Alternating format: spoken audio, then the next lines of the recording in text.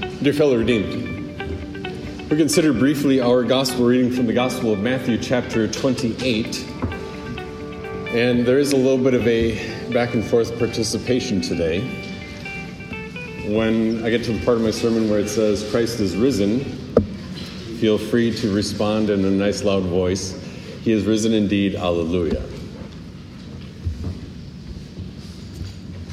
And if Christ had not been raised, then our faith is futile, then we are still in our sins, and then history doesn't even deserve a paragraph to this man, this Jesus of Nazareth.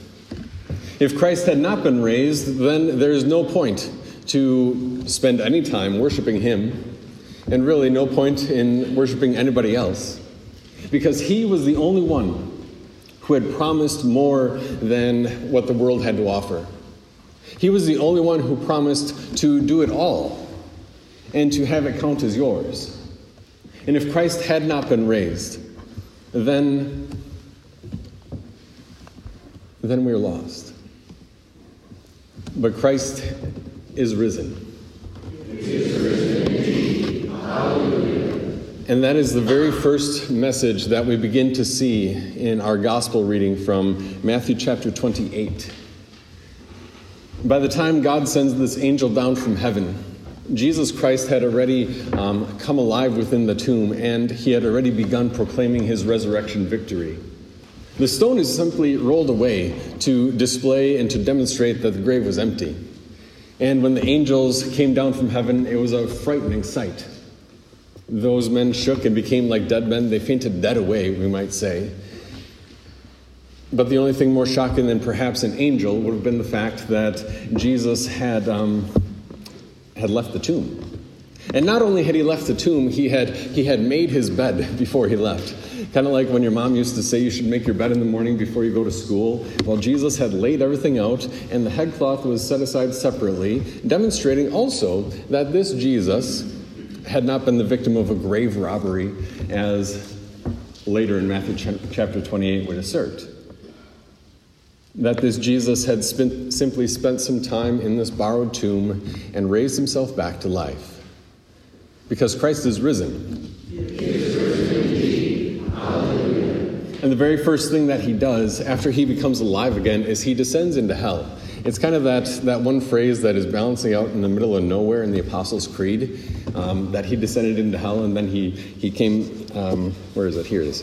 The third day, here it is. He descended into hell. The third day He rose again from the dead. He ascended into heaven and is seated at the right hand of God the Father Almighty. And the way it's kind of laid out in our hymnal is that phrase, that sentence is balancing out in the middle of space, as if to say we don't really know what this means. But we do. Because the very first thing that Jesus did after He became alive again was He descended into hell. In that area, that place, that domain where Satan is the most notorious of prisoners, and where Satan himself had incited Judas to betray Jesus. And Jesus descends there, body and soul, to demonstrate that yes, because of His perfect life, death, and resurrection, now humans, Jesus Christ, true man and true God, are able and qualified to enter eternity, body and soul. And He descends into hell to demonstrate His victory, that He proclaims to them exactly the same thing that you hear every Sunday, exactly the same thing that you hear from all of your scripture, that Jesus has won the forgiveness of sins, that those who trust in Him have not been put to shame, that forgiveness of sins is distributed exactly as God had said, through His word, through His sacraments, and that Jesus has won. And so as He goes through the streets of hell, proclaiming His victory, what He basically says to them is, Christ is risen. He is risen indeed. Hallelujah. Kind of fun, isn't it? And as He goes through the streets of hell, He is really proclaiming that He has nothing more to fear, that even if, and simply because, all of hell had rallied their strength against Him, and the best they could do was what? Incite Judas to betray Him? And then Jesus was the one who laid down His life on Good Friday. No one took it from Him. He laid it down. He has power to take it up again. And as He goes through the streets of hell, the final clang of the prison door is shut. and the final certainty of this risen Jesus who has come to live with you, that this risen Jesus has that same power over death and devil and temptation in your life also.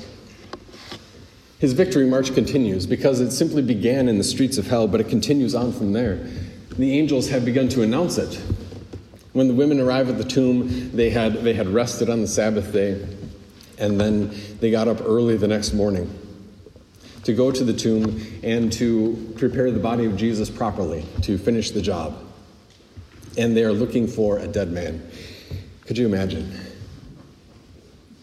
If you've ever been one of those people, after experiencing the loss of a loved one, you know the slow and determined footsteps to the graveside, of putting flowers there, or maybe visiting there a month or so later after the stone has finally been finished and is in place.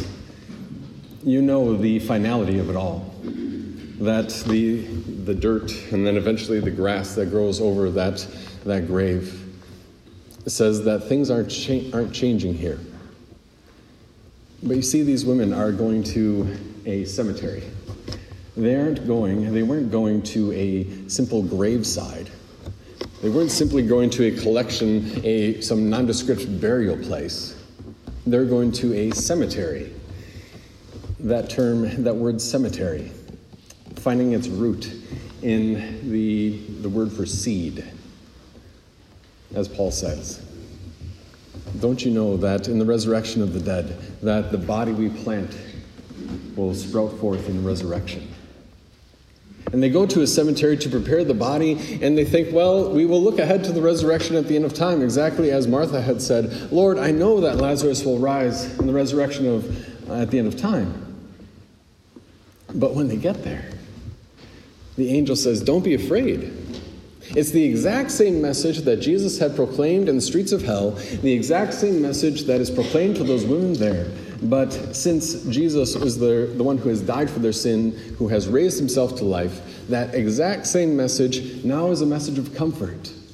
That there's nothing more to fear, there's nothing more to grieve, and that because Jesus raised himself from the dead, it's no longer simply a grave, a burial place, but it is a cemetery. A place where, yes, we lay our loved one for a time. And we might even have that imagery of planting them in the ground like a seed. But we know that at the end of time, that they will be raised to life again because Christ is risen. He is risen indeed. Hallelujah. And that comfort means that those who have died in Christ are not lost. That those who fear death need not fear it anymore. Because when you are eventually laid in that tomb for yourself, it's as simple as being laid down in a crib, like a little child being laid to sleep and waking up the next morning. The comfort that Jesus has won and that there is nothing left to fear. The comfort that those who have passed away in Christ are not lost, that Jesus is the one keeping them safe, guarding them, and Jesus is the one who will reunite their body and soul at the end of time. And we, just as Christ entered eternity body and soul, so also we will enter eternity body and soul with our loved ones to gather around the throne of the Lamb forever and ever. As if to say that if only for this life we had hope in Christ, then we are to be pitied more than all people. But Christ has indeed been raised from the dead, the first fruits of those who have fallen asleep. And his resurrection means that, yes, your sin is forgiven, and it also means that, yes, you will be raised from the dead as well. That shouldn't have been a surprise, because Christ did this to fulfill exactly what he had promised. That truth of the resurrection of the dead has been scattered throughout all of Scripture, from the very first pages of the Old Testament to, for instance, Moses at the burning bush. When Moses is standing there and he takes his sandals off about 600 years after Abraham, and God says, I am the God of Abraham, Isaac, and Jacob. That even though Abraham, Isaac, and Jacob had been in the tomb for 400, 500, nearly 600 years by the time Moses is standing at the burning bush, God is still their God because they are safe with him. And that promise of life forever with our Lord, that promise linked together with the literal physical resurrection of the dead, that in my flesh I will see God, I will see him with my own eyes. What certainty, what comfort, what prophecy. And we see it fulfilled in this first one who raised himself from the dead. All of Scripture fulfilled. Every single promise completed. Nothing left undone. All of it completed for you. That the resurrection of Jesus Christ, yes, it was frightening to those who had opposed him, those who stood guard at the tomb, those who were in hell. It is a comfort to the Christian. The same message that Jesus proclaimed there in hell is the same message that we celebrate today. And this isn't a surprise because it's also the fulfillment of what God had said all along, that Christ is risen.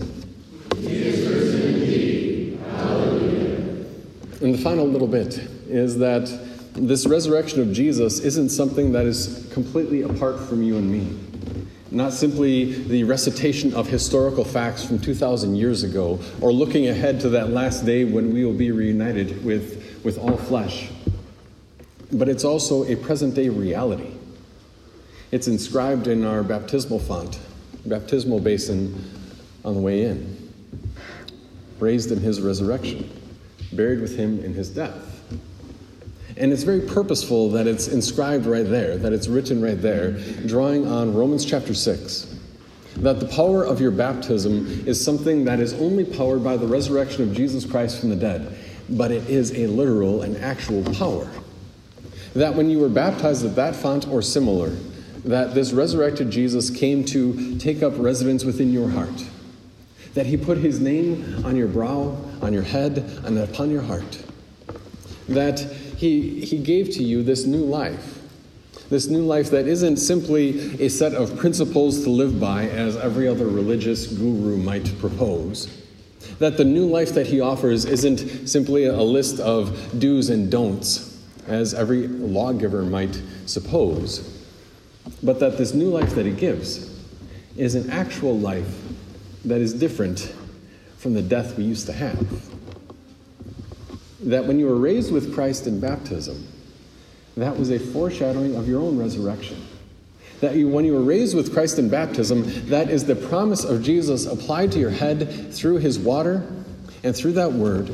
The promise of Jesus that even though our bodies and our lives are susceptible to death and dying and decay and destruction and disease and anything else that starts with D, I suppose, even though our lives are subject to all of the worry and the doubt that this world would have to offer, the resurrection of Jesus is stronger. I don't care what it is. The resurrection of Jesus is stronger. Death, the resurrection of Jesus is stronger. Tax is the only other certainty in life. The resurrection of Jesus is stronger. Temptation, the resurrection of Jesus is stronger. Addiction, the resurrection of Jesus is stronger. Worry, doubt, guilt, the resurrection of Jesus is stronger. You see how Paul lays it out for us in 1 Corinthians chapter 15, that great resurrection chapter. He doesn't just say, oh, Jesus rose from the dead, trust me on this. He says, I preached it to you, that Jesus rose exactly as he said, that he rose exactly as all of Scripture prophesied, that you took your stand on this gospel truth, that he displayed himself alive to more than 500 people. And here are their names. You can go find them. You can go talk to them. Because this resurrection of Jesus, the literal, physical, actual, historical reality, has spiritual value for you. Because you are baptized into this resurrection in your baptism. That this resurrection of Jesus means that, yes, you do have a new life. And it's not just pious wishes and principles to try to apply and something to try to live up to. No, it's flipped around. That Christ is risen. He is risen indeed. Hallelujah. Amen.